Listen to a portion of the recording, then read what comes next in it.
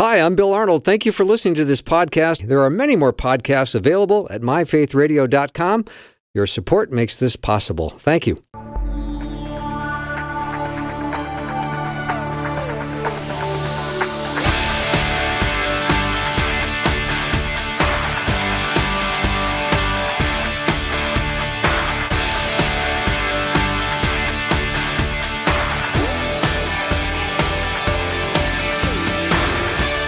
And a warm welcome to the afternoon show. I'm Bill Arnold, and oh, what a happy day it is. I look forward to being with you today. I'm so glad that you tuned in. Maybe you're catching it on the podcast. Either way, this is a great day.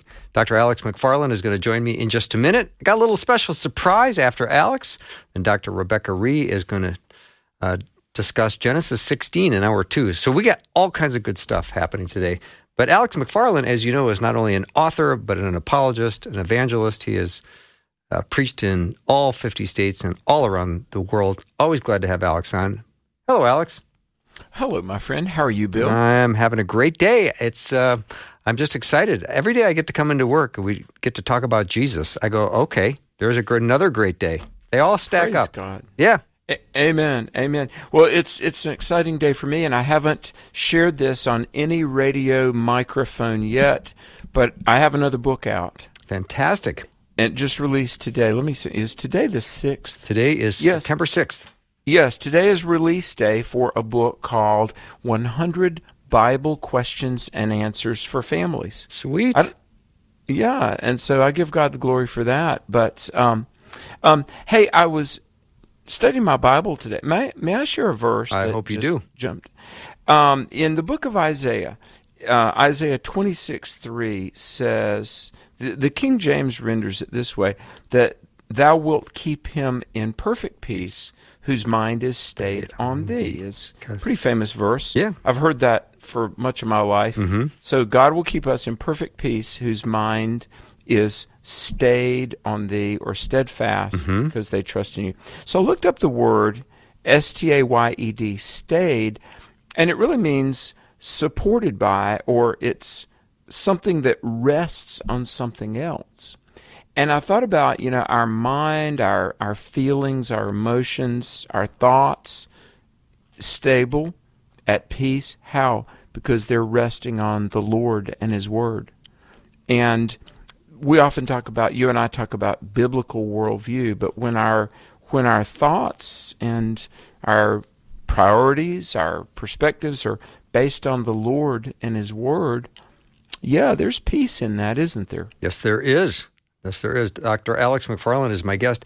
Alex, today I was thinking about how do you develop an attitude of expectancy. Now, I always try to, when I pray, I say in my prayer, Father, I come to you with a great sense of expectancy because I know you've heard my prayer. And that's kind of where I leave it. Yeah. How would you encourage us to develop an attitude of expectancy? Wow, praise God. Bill, that's nobody's ever asked me that question, and that is such a great question.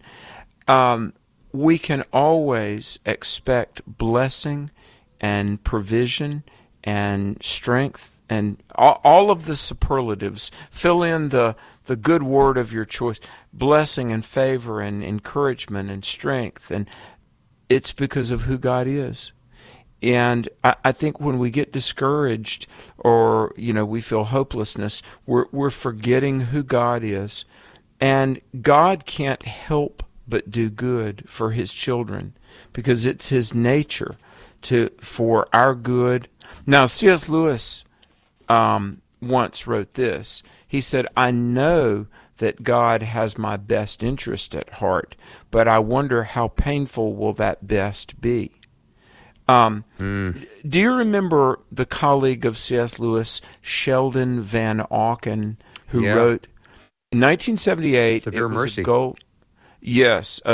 gold medallion book. It won many awards, A Severe Mercy. Yeah. I was sobbing at one point in that book. I was sobbing. And by the way, folks, Bill and I, we don't really script these conversations beforehand, but when I was in graduate school, my wife had passed the board and she became a nurse. And I was in a graduate level C.S. Lewis class, and one of our readings was A Severe Mercy by Sheldon Van Auken. And Angie comes in one day and she goes, "Oh, Dr. Van Auken, he's one of our patients." What? I was like, what? Okay. He was an English professor for many years at Lynchburg College in Virginia. I had no I was idea. in graduate school. And sure enough, she said, "Yeah, he says he knew C.S. Lewis." I was like, "Yeah, well, he did. They were friends." And yes, Angie, my wife, knew Sheldon Van Auken. But the reason I bring him up is because the title of his book, A Severe Mercy. Now, to your question, how do we develop expectancy? Yes, an attitude of expectancy. I think we've got to remember who the Lord is. And He gave us life, and He gives us salvation, and He has a plan, and He blesses. And even when things seem hard for the moment, or look, we all have, we're all like one phone call away from our world being turned upside down. But I've seen it, very often we learn it retrospectively looking back. God always has blessing and goodness. And that's why we can legitimately be expectant and just come to the Lord like, "Wow, what's next, God?" Because He's so good to us. And I want to say this, it's like Jeremiah 29:11-13. And God was speaking to Israel, I realize, but Galatians 6:16 speaks of the church being the Israel of God. Now, I know Israel is Israel, but the church has the blessing and promise of the Lord too. It says, "I know the thoughts I think towards you, thoughts of good, not of evil, to bring you to a teleos, a plan, a design." And, I know some days are a mountaintop and some days are a deep valley, but we can always have an attitude of expectancy because God has a plan and He always is overseeing us for our good and His glory. Mm-hmm. Alex, how do you improve your ability to be patient? Oh, wow. I'm under conviction, Bill, because this is very convicting because, I'm like probably not as patient as I ought to be. Hudson Taylor. Do you remember Hudson Taylor, the great missionary? Oh, yeah. Mm-hmm. Here's a phenomenal book, folks. This is an oldie goldie. Hudson Taylor's Spiritual Secret. It's about his work. Was it China Inland Mission? Was that his? But he said in the Christian life, there are 3 necessities for the Christian life: patience, patience, and patience. That's what Hudson Taylor said. Yeah. I'm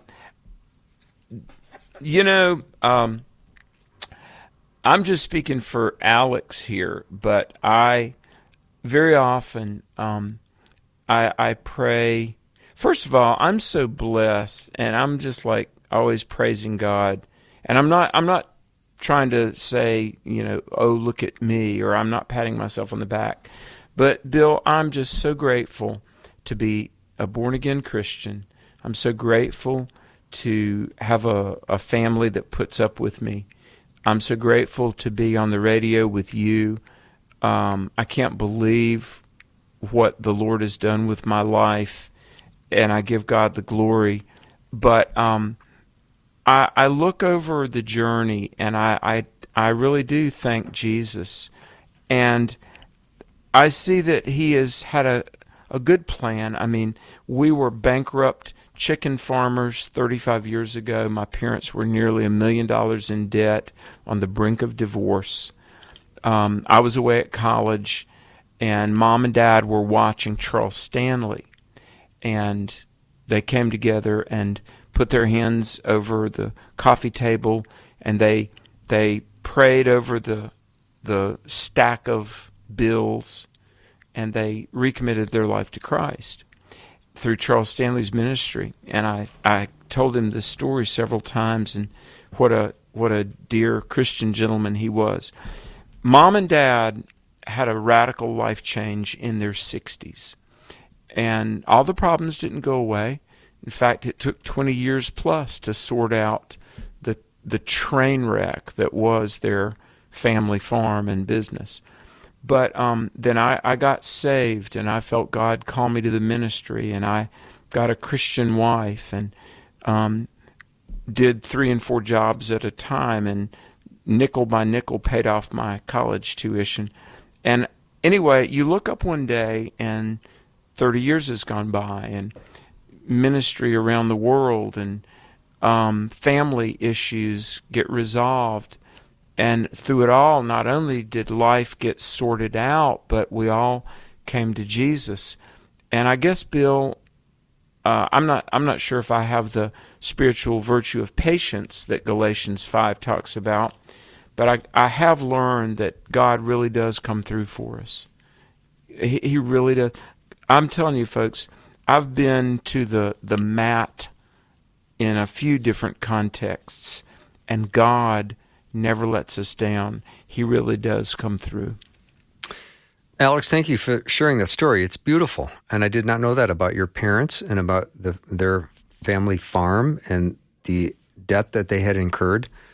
So when you're talking about developing an attitude of expectancy, and you need patience because maybe there's a condition that you're waiting for improvement on, or maybe it's full healing from something, or maybe it's a job you need, or a job you need to change, or maybe you're looking at a list of expenses that are leaving you overwhelmed. I'm thinking, how do I have this attitude of expectancy and the ability to be patient when my circumstances feel so heavy? Yeah, and yeah, I really empathize with anybody who's out there, because look, unemployment is a problem. Underemployment, bills, and just the pressures of life can seem unrelenting. I get that, and very often we'll say, why? Nobody fully understands how another person feels, so please, I'm not trying to minimize or anything like that, but I really do believe the Word of God tells us that we can trust Him, like the Isaiah 26:3. God will keep you in perfect peace when your mind is supported by God, when you trust in Thee. I'm going to get to another verse here in a minute, but 2 Corinthians 1 verse 4 to the question of why. But I just want to say, Bill, to everybody out there, whether it's family issues, or struggling with a prodigal child, or money, or health, or maybe somebody just got a devastating diagnosis from the doctor. If you will fall into the arms of Jesus, Matthew 6:8 says God knows what we need even before we ask. And God is not wanting you to be hurt or harmed, but God is wanting all of us to understand how to walk with Him and trust in Him. In fact, I truly believe the most loving thing, number one, that God sent His Son Jesus to die on the cross to pay our sin debt. But honestly, the greatest act of love that God does on our behalf is He allows life to draw us closer into Him. Because the most alive you'll ever be, the most clear your mind will be, and stable and secure in the midst of the storm, is the closer you are to God. Amen. And so the hard situations, it doesn't mean that God has abandoned you. He hasn't. But it does show how desperately we need the Lord. And when we say, God, here's this problem, I can't do it, I'm handing it to you, that's the wisest decision you'll ever make. Amen. We're going to take a little break. Dr. Alex McFarland is my guest. You can go to his website, alexmcfarland.com. Today is the release of his brand new book, 100 Bible Questions and Answers. You can learn more about it there at alexmcfarland.com. We'll be right back.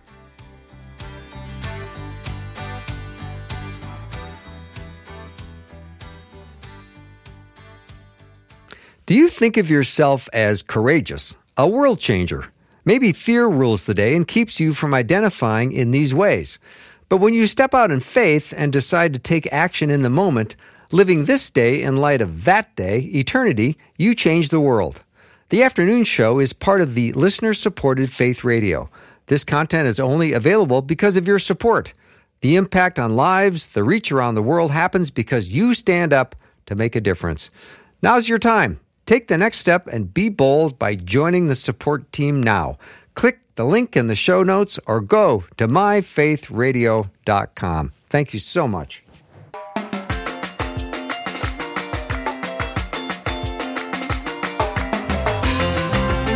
So glad to be back with my friend, Dr. Alex McFarland. Do head over to his website, alexmcfarland.com. That's McFarland.com. Alex McFarland. His brand new book, 100 Bible Questions and Answers, is a delight. Alex, so as we were talking about developing an attitude of expectancy and praying that we will have patience. Usually when you pray for patience, God puts situations in your life that make you work for it, which is exactly what he wants us to do, turning us into the man or woman he wants us to be. But in our remaining time, I'd like to ask you how to best overcome learned information about God that isn't true, that you have to unlearn. I remember years and years ago, I took a golf lesson, and I thought I had a fairly good swing, and the golf instructor completely deconstructed my swing. And by the time he was done, it was so awkward. I thought, well, I don't know, this hasn't been worth it. But in the long run, he's helping me get it all figured out. And there's a lot of people walking around with really bad information about God. And it's usually as a result of what they learn, traditions. It's just not true. But how do you unlearn stuff? Great question. Great question. Well, and it's not only about the nature of God, but just there's a lot of things in the Bible that we are taught, or it's kind of like conventional wisdom that just really aren't exactly biblical. Like, God helps those who help themselves. Exactly. Or cleanliness is next to godliness. That might be axioms or kind of old sayings, but aren't necessarily biblical. It is revelatory, no pun intended, but to read the Bible. Of course. It can be revelatory to really base your view of God and salvation and life itself on what the Scripture says. And, there are some things that, that we have to, like you say, unlearn. I will say this, something that I did learn that I really didn't know was just how tender and loving God is. I think my view of God 30 years ago was, God created, but God was more of this very austere, judge. And we really learned that God really honestly does love us. I think why family is so important, because like I've heard parents say, I would give anything. I would lay down my life for any one of my children. Mm-hmm. And the Lord loves us that much. In fact, he did lay down his life because he loves us so much. Bill, I wish I could convey, and I want to be careful how I say this, because we're living in times where a lot of times people will say, we just need some hard preaching. And I get it. I mean, sometimes the state of the world makes you think that what people need is a real, barn burner of a fire and brimstone sermon.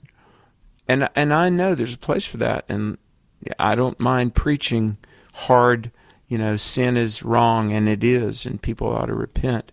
But I truly believe, Bill, that what so many people need to understand is how deeply God loves them. Because I think there are a lot of people that feel very unloved, and they, we maybe have ideological disagreements and a myriad of things we might not understand each other on. But I wish people could know how God cares so deeply for them, and every human being matters to God. Now, we are to put our faith in Jesus. We're to turn from sin and be born again. But I truly believe part of what's wrong with the world is that people don't know that God really does love them. Mm-hmm. So did you, Alex, think of God as like an angry principal with a ruler and better watch out? Oh, exactly. I felt somehow my incorrect view of God was more that he was like an angry principal with a sledgehammer. Okay. But, God is a God of grace.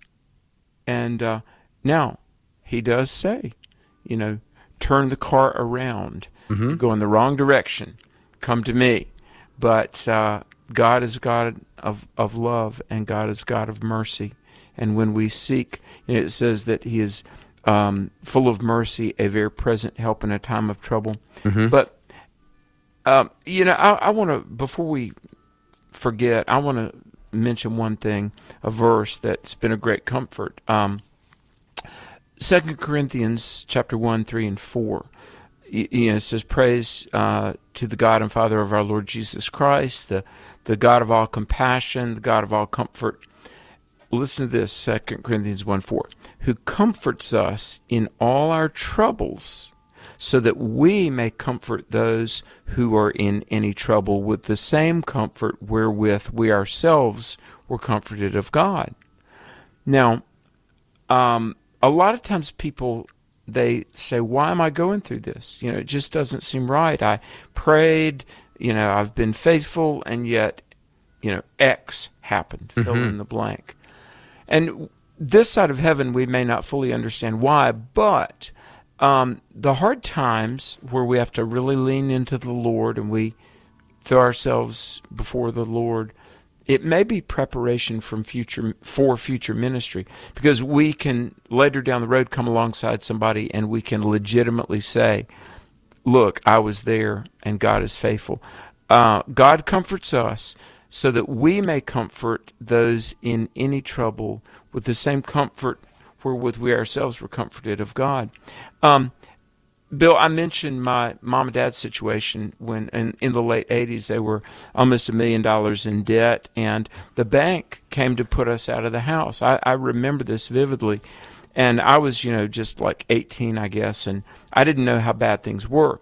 And, we had this family farm for 88 years, and my grandfather built it, and, there was all the family antiques and all that kind of stuff. Well, the bank came to evict us, and little did my mom and dad know, or my mother didn't know, and certainly us kids didn't know, that we were deep, deep, deep in debt. So all the furniture got taken away. Here we are, sleeping on the floor in an empty house, and my mom was crying. My mom was like yelling at the people that had come to evict us. And this one guy, I'll never forget, he just said, look, ma'am, I'm just doing my job. Well, my dad went to a neighbor, and the neighbor lent my dad enough money to keep the bank away. But here we were in an empty house. Wow. And we survived. We turned to the Lord. But anyway, years later, my mom really had a ministry praying with people and trying to help counsel families through financial crisis. Yeah. Now, God is using that situation for his glory. Alex, we're out of time, but thank you so much for being with me. Hey, Bill, praise God. All right. God is faithful. Yep. Let's stay with him. Indeed. Dr. Alex McFarland has been my guest. Head over to alexmcfarland.com. I'm going to get more of that story next time he's on the air with me. We'll be right back with a special surprise.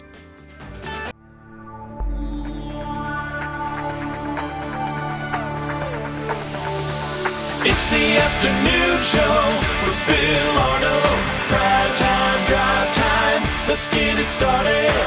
Jump in your car. Yeah. What's for dinner? Hey. It's the afternoon show with Bill Arnold. Welcome to the show. With Labor Day being Monday, some of my Monday guests had the day off. And I didn't like the idea that my friend Patrick wasn't working this week, so I'm putting him to work today. He's joining the program. Patrick Albanese is my friend and colleague from the great state of Iowa, the prestigious town of West Des Moines. Patrick, hello. How are you? I'm well. Yeah, it was funny. Friend, colleague, concierge. I believe that's in there somewhere. Yeah, it's in there. Yeah, I actually was thinking about this the other day. A phrase that you and I have never used with each other, buddy. We haven't. That's a good one. We've not used that one. No, but isn't it funny? Like you actually have some friends. You go, "Hey, buddy." Yeah. And then there are other ones that you would say, "I cannot conceive of calling you buddy." I mean, it's even uncomfortable to say, "Oh yeah, he's a buddy of mine." I say, "This is a friend of mine." Yeah. So what's better, to be somebody's buddy or to be their friend? Yeah, that's good point. But like, well, who do you have friends you call buddy? Well, I'll refer to them as a buddy. Who's that? They'll say, who's that guy? I goes, oh, that's a buddy of mine from college. You refer to him that way. Yeah, but not like somebody you'd run into and you'd say, buddy. No, buddy. No, I never do that. Unless you forgot their name. And then you default to buddy or captain or yeah. or your Royal Highness. Yeah, right. Yeah. Right. Okay, so buddy. All right, buddy. I do have a topic for us, though, today, because, I have always said that, like, the Bible teaches a merry heart is like good medicine. And as cliche as that may sound, laughter really is. It's a great medicine when it feels, like frustration is the only rational response. You take a step back and you can see the humor in a situation, and it can release the tension of the moment. And it can help you to look at things from a different angle. So this is why I like having friends in my life that are oftentimes part of our default conversation is looking for the humor in situations, no matter how difficult it is. Well, and sometimes it's how we cope, or you're just flexing the muscle of trying to look at things from a different perspective. It's easy to fall into that groove, right? Where you say, this is how the world wants me to view this. I'm looking for the humorous angle just to see if I can look at it from another side. Yeah.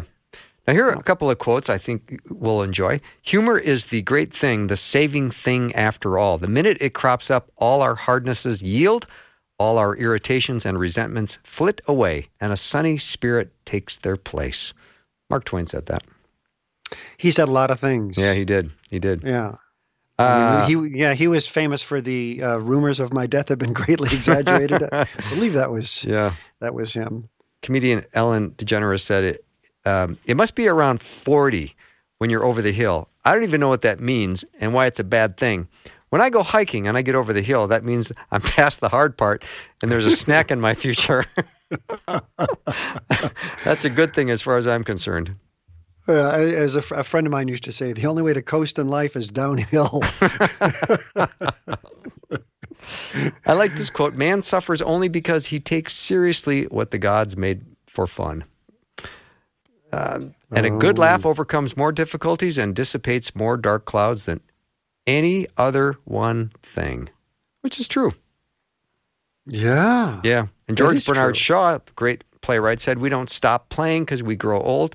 We grow old because we stop playing. Yeah. Figured you'd come out with this one.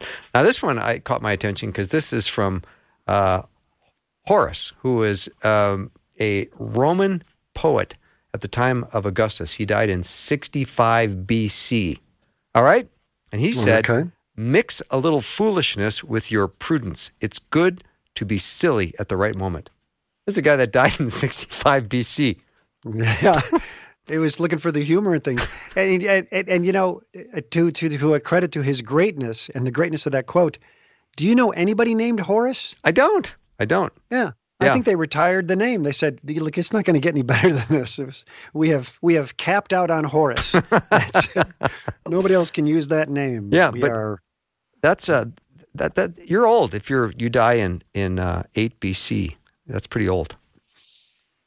Yeah, but he was so close to the birth of Christ. He was so close. So close. But you're still looking for the lightness and a little bit of playfulness, which I think is important.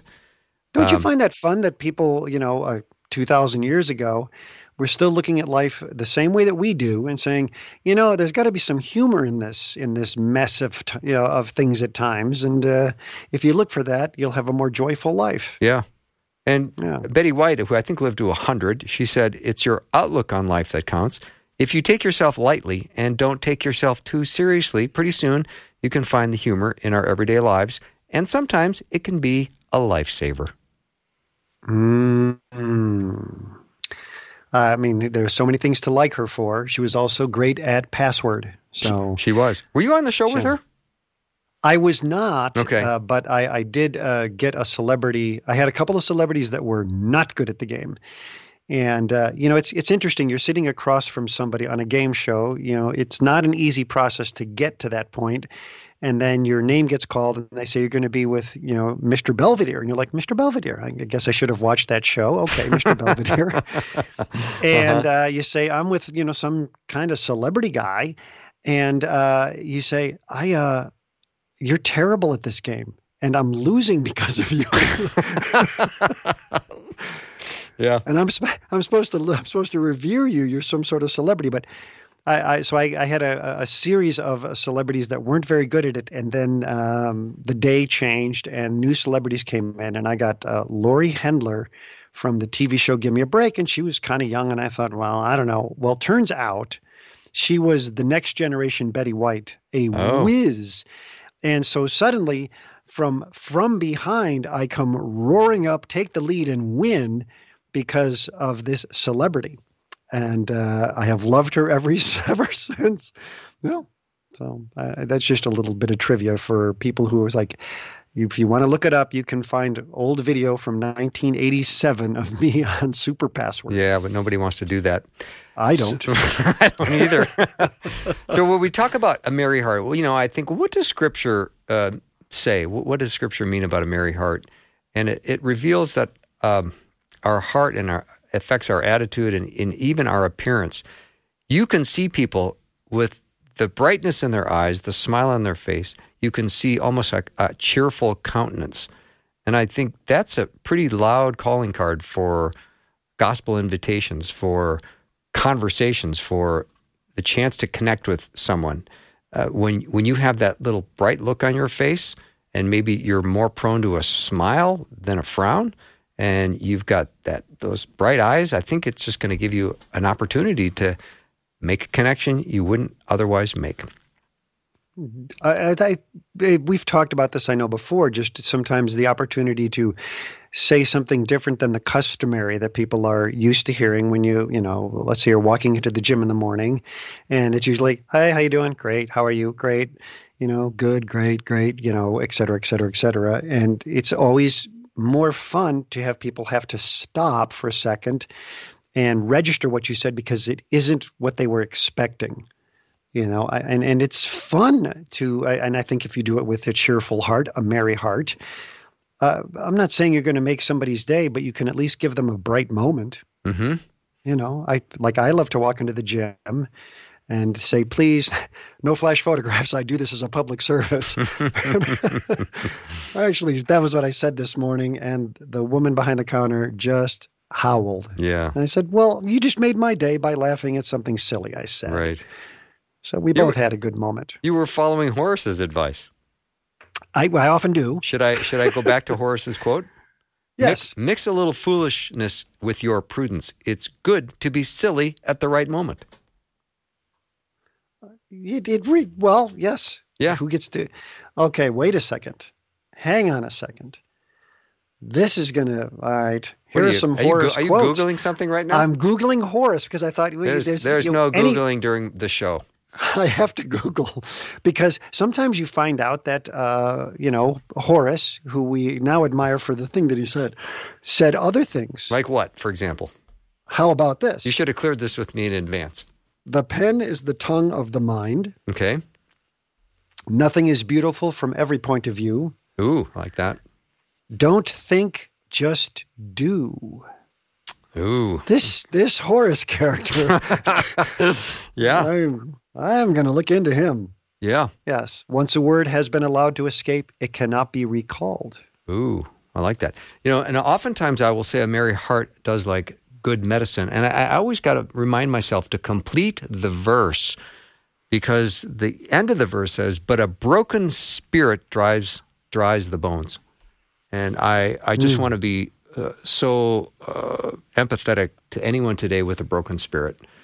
Yeah. I know there's plenty listening right now that maybe are just coming home from a long day at the job, or they came from visiting someone in the hospital, or they just left a friend from coffee and their hearts are heavy, and there's not a lot of joy right now. And I just want you to know God loves you, and God wants you to understand that His joy can be your joy all the time. And a joyful, positive outlook is really a good thing for our health. A hopeless, negative feeling just can drain us and people around us.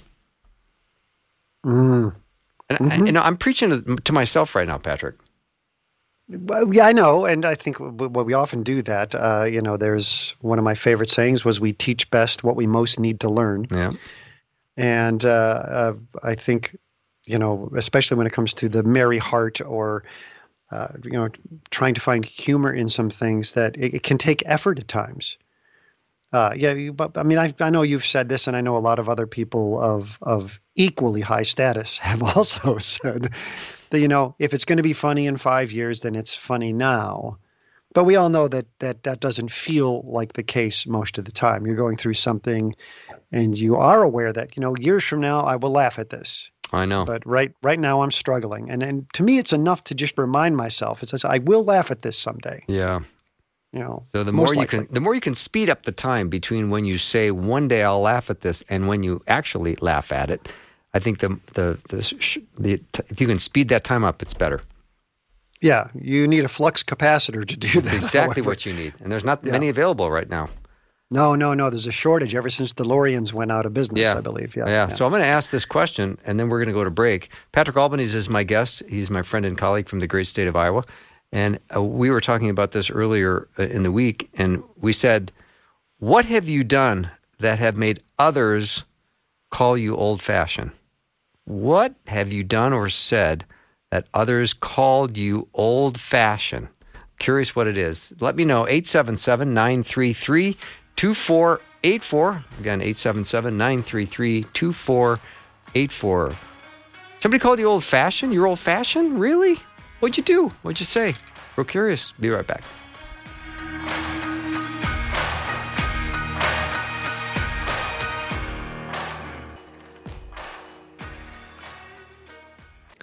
Listen to Faith Radio live or on demand, no matter where you go. Download the free Faith Radio app in your app store today.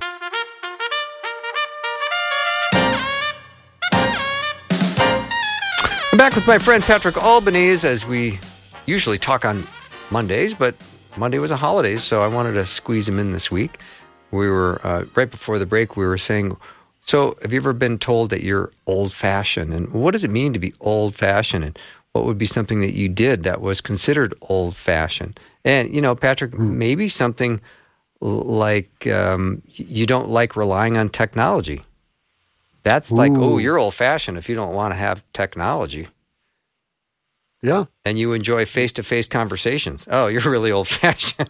You're really old-fashioned. Yeah. The other day, I got called old-fashioned just for a greeting that I had used, which I thought, well, that kind of caught me off guard. Is that considered old-fashioned now? Yeah, you have manners, and you show respect.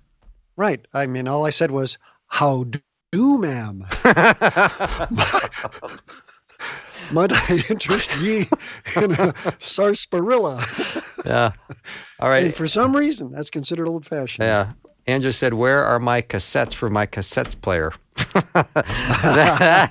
That's going to be old-fashioned, right? Yes. Do you remember the old-fashioned cassette rewinder, which was a pencil? Right. Yeah. Yeah. How about this one? You're old-fashioned if you know newer doesn't always mean better. Okay. Yes. Not only is that true, you're almost considered old-fashioned if you repair something. Completely, yeah. My grandfather had the same drill, I think, since World War One, I'm not entirely certain. Mm-hmm. And he just repaired it. Occasionally you'd have to put a new cord on it, which is basic electronics. But you never thought to go buy a new one. Right.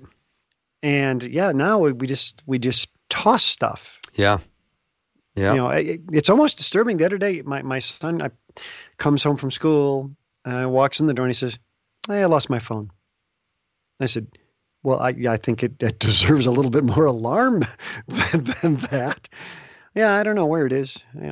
It's somewhere at school, and we couldn't locate it. And I'm panicking because they're expensive, and he's not panicking because he didn't have to pay for it. Mm-hmm. But I think, well, he's also of that generation. They say, well, they're only good for a couple of years anyway. Yeah. You say, oh, that's right. We used to buy something, and then that was it. You had a blender for 50 years. You had a blender. Right. You might be old-fashioned if you have a refrigerator magnet, and under that magnet, you write your grocery list. Yeah. That could be old-fashioned. Kathy said, I was talking to our son on our landline when our youth pastor came over. That's old-fashioned. Yeah. Especially if it's a princess phone. If you've got that old... we don't even have a landline here, and I don't even think twice about it. And you realize, well, are those a thing of the past? Yeah. Okay. So old-fashioned, we don't have to do this so much anymore. But did you ever have to, hit the side of the television to get it to work again? Oh, all the time. That's how you fix it. Yeah. I mean, you were the remote control, and you were the TV repairman. And you had a little vice grip that you would use to adjust the hanger, which would be in place of the antenna. Yes, and there'd be some aluminum foil is fashioned somewhere, But I was, I had a prominent place on the floor in front of the TV. So my dad, who called me Charlie, and that's a long story, but Charlie, change the channel. So, I'd cycle through the 3 channels and, and occasionally I'd have to smack the side of the TV to get the picture to come in correctly. All right. David said, you are old-fashioned if you say pound rather than hashtag. Oh, the pound sign. Yes. Yeah. You know what? I did run into that. I had 3 hashtags of beef, please. Very confusing. Yeah. I'm told I'm old-fashioned because I like to use a paper calendar yet. Not on my phone. I read paper books, not on a tablet. I hang clothes outside instead of dryer sometimes. That's pretty old-fashioned.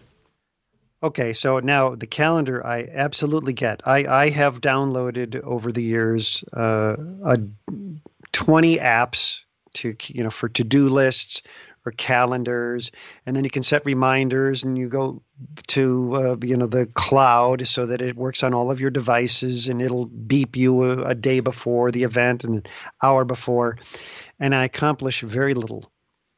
And if I take out a Post-it note or a sheet of paper and say, here's my to-do list for the day. So I'll have an electronic to-do list and I'll have the paper to-do list. They could be identical. I will get more done if I use the paper to-do list because there is something satisfying. Yeah, that's so true. Maybe that's old-fashioned. Yeah. Maybe the kids like to just, tick the thing off in the to-do list on the phone. I just would rather scratch it out. Yeah. Yeah. Sometimes you'll remember something that wasn't on the list. You'll add it on the list and then scratch it off. That's really silly. No, it's even sillier when you remember you're going, I did something that wasn't on the list, but I'm now going to put it on the list so I can scratch it off. Right. Even though I've already accomplished that item. It's I'm not going to let a good deed go unnoticed. Yeah. Not by me. So this might be an old-fashioned question, but what do you think is the most valuable thing you as a parent can give to your kids? Love, attention, discipline, or support? Those are all They're all excellent. Important. Yeah, but I'm important. I'm not saying pick one over the other. I'm just saying which one might be the biggest one in that group. Love, discipline, attention, attention, discipline, support. See, I'm going toward the discipline. Okay. I mean, those are all good. Yeah. Support is great, but you don't want to support everything. I think teaching discipline. I'm not looking at discipline in terms of punishment. I'm looking at discipline in terms of teaching them discipline. How to discipline themselves to go after something, to do something. And I think that comes you can teach some self-reliance, because you need to teach self-reliance. I mean, the Bible says, hey, there's a point in time, the whole cleaving thing ends. There's no more cleaving. And you are to go off into the world. Well, I need to prepare my kids for that, don't I? Yeah. That does require some discipline. Yeah. All right, Patrick, here's another one. A younger person asked where I should go for a new washing machine. So, well, you should call the service you have and have them come out and let you know what's wrong first before you throw it out. Yeah. I've repaired my washing machine 4 times now. I know you have, and I find that amazing. I'm a YouTube it yourselfer. I look it up and I say, wow, oh, look at that. Why, it's just a clutch. Who knew that a washing machine had a clutch? How hard could it be to fix it? Next thing you know, it's in pieces on the floor, and I fix it. So my washing machine is from 2001, and it's still cooking. Yeah. I'm happy about that. Do you guys iron around your house? I do. Okay. I remember getting my first leisure suit, as you maybe had leisure suit. No. Keep that to yourself. I never had one. Everybody had a leisure suit. I didn't. Did you have anything polyester? That was wash and wear. Remember wash and wear? No. You tossed it in the washer. All my clothes were flame retardant. Yeah, but did they come out of the dryer wrinkle free? Oh, I think some did, yeah.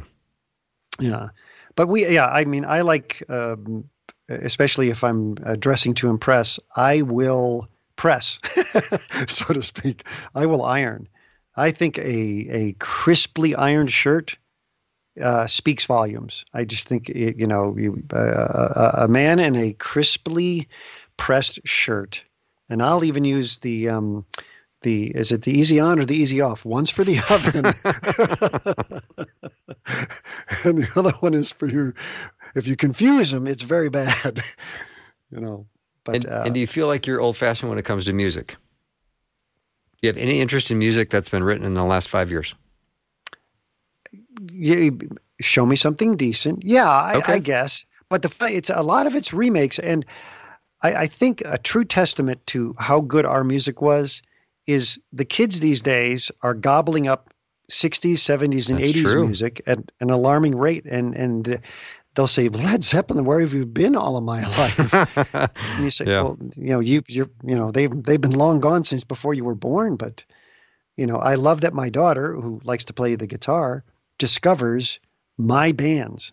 Yeah, that's a good point. And then we're driving in the car and it's fun. Yeah, it's not old fashioned. So in retrospect, and we've only been retrospecting for the last 15 minutes or so, you might be old fashioned if you have good manners, because manners are important, and you always do your best to be polite.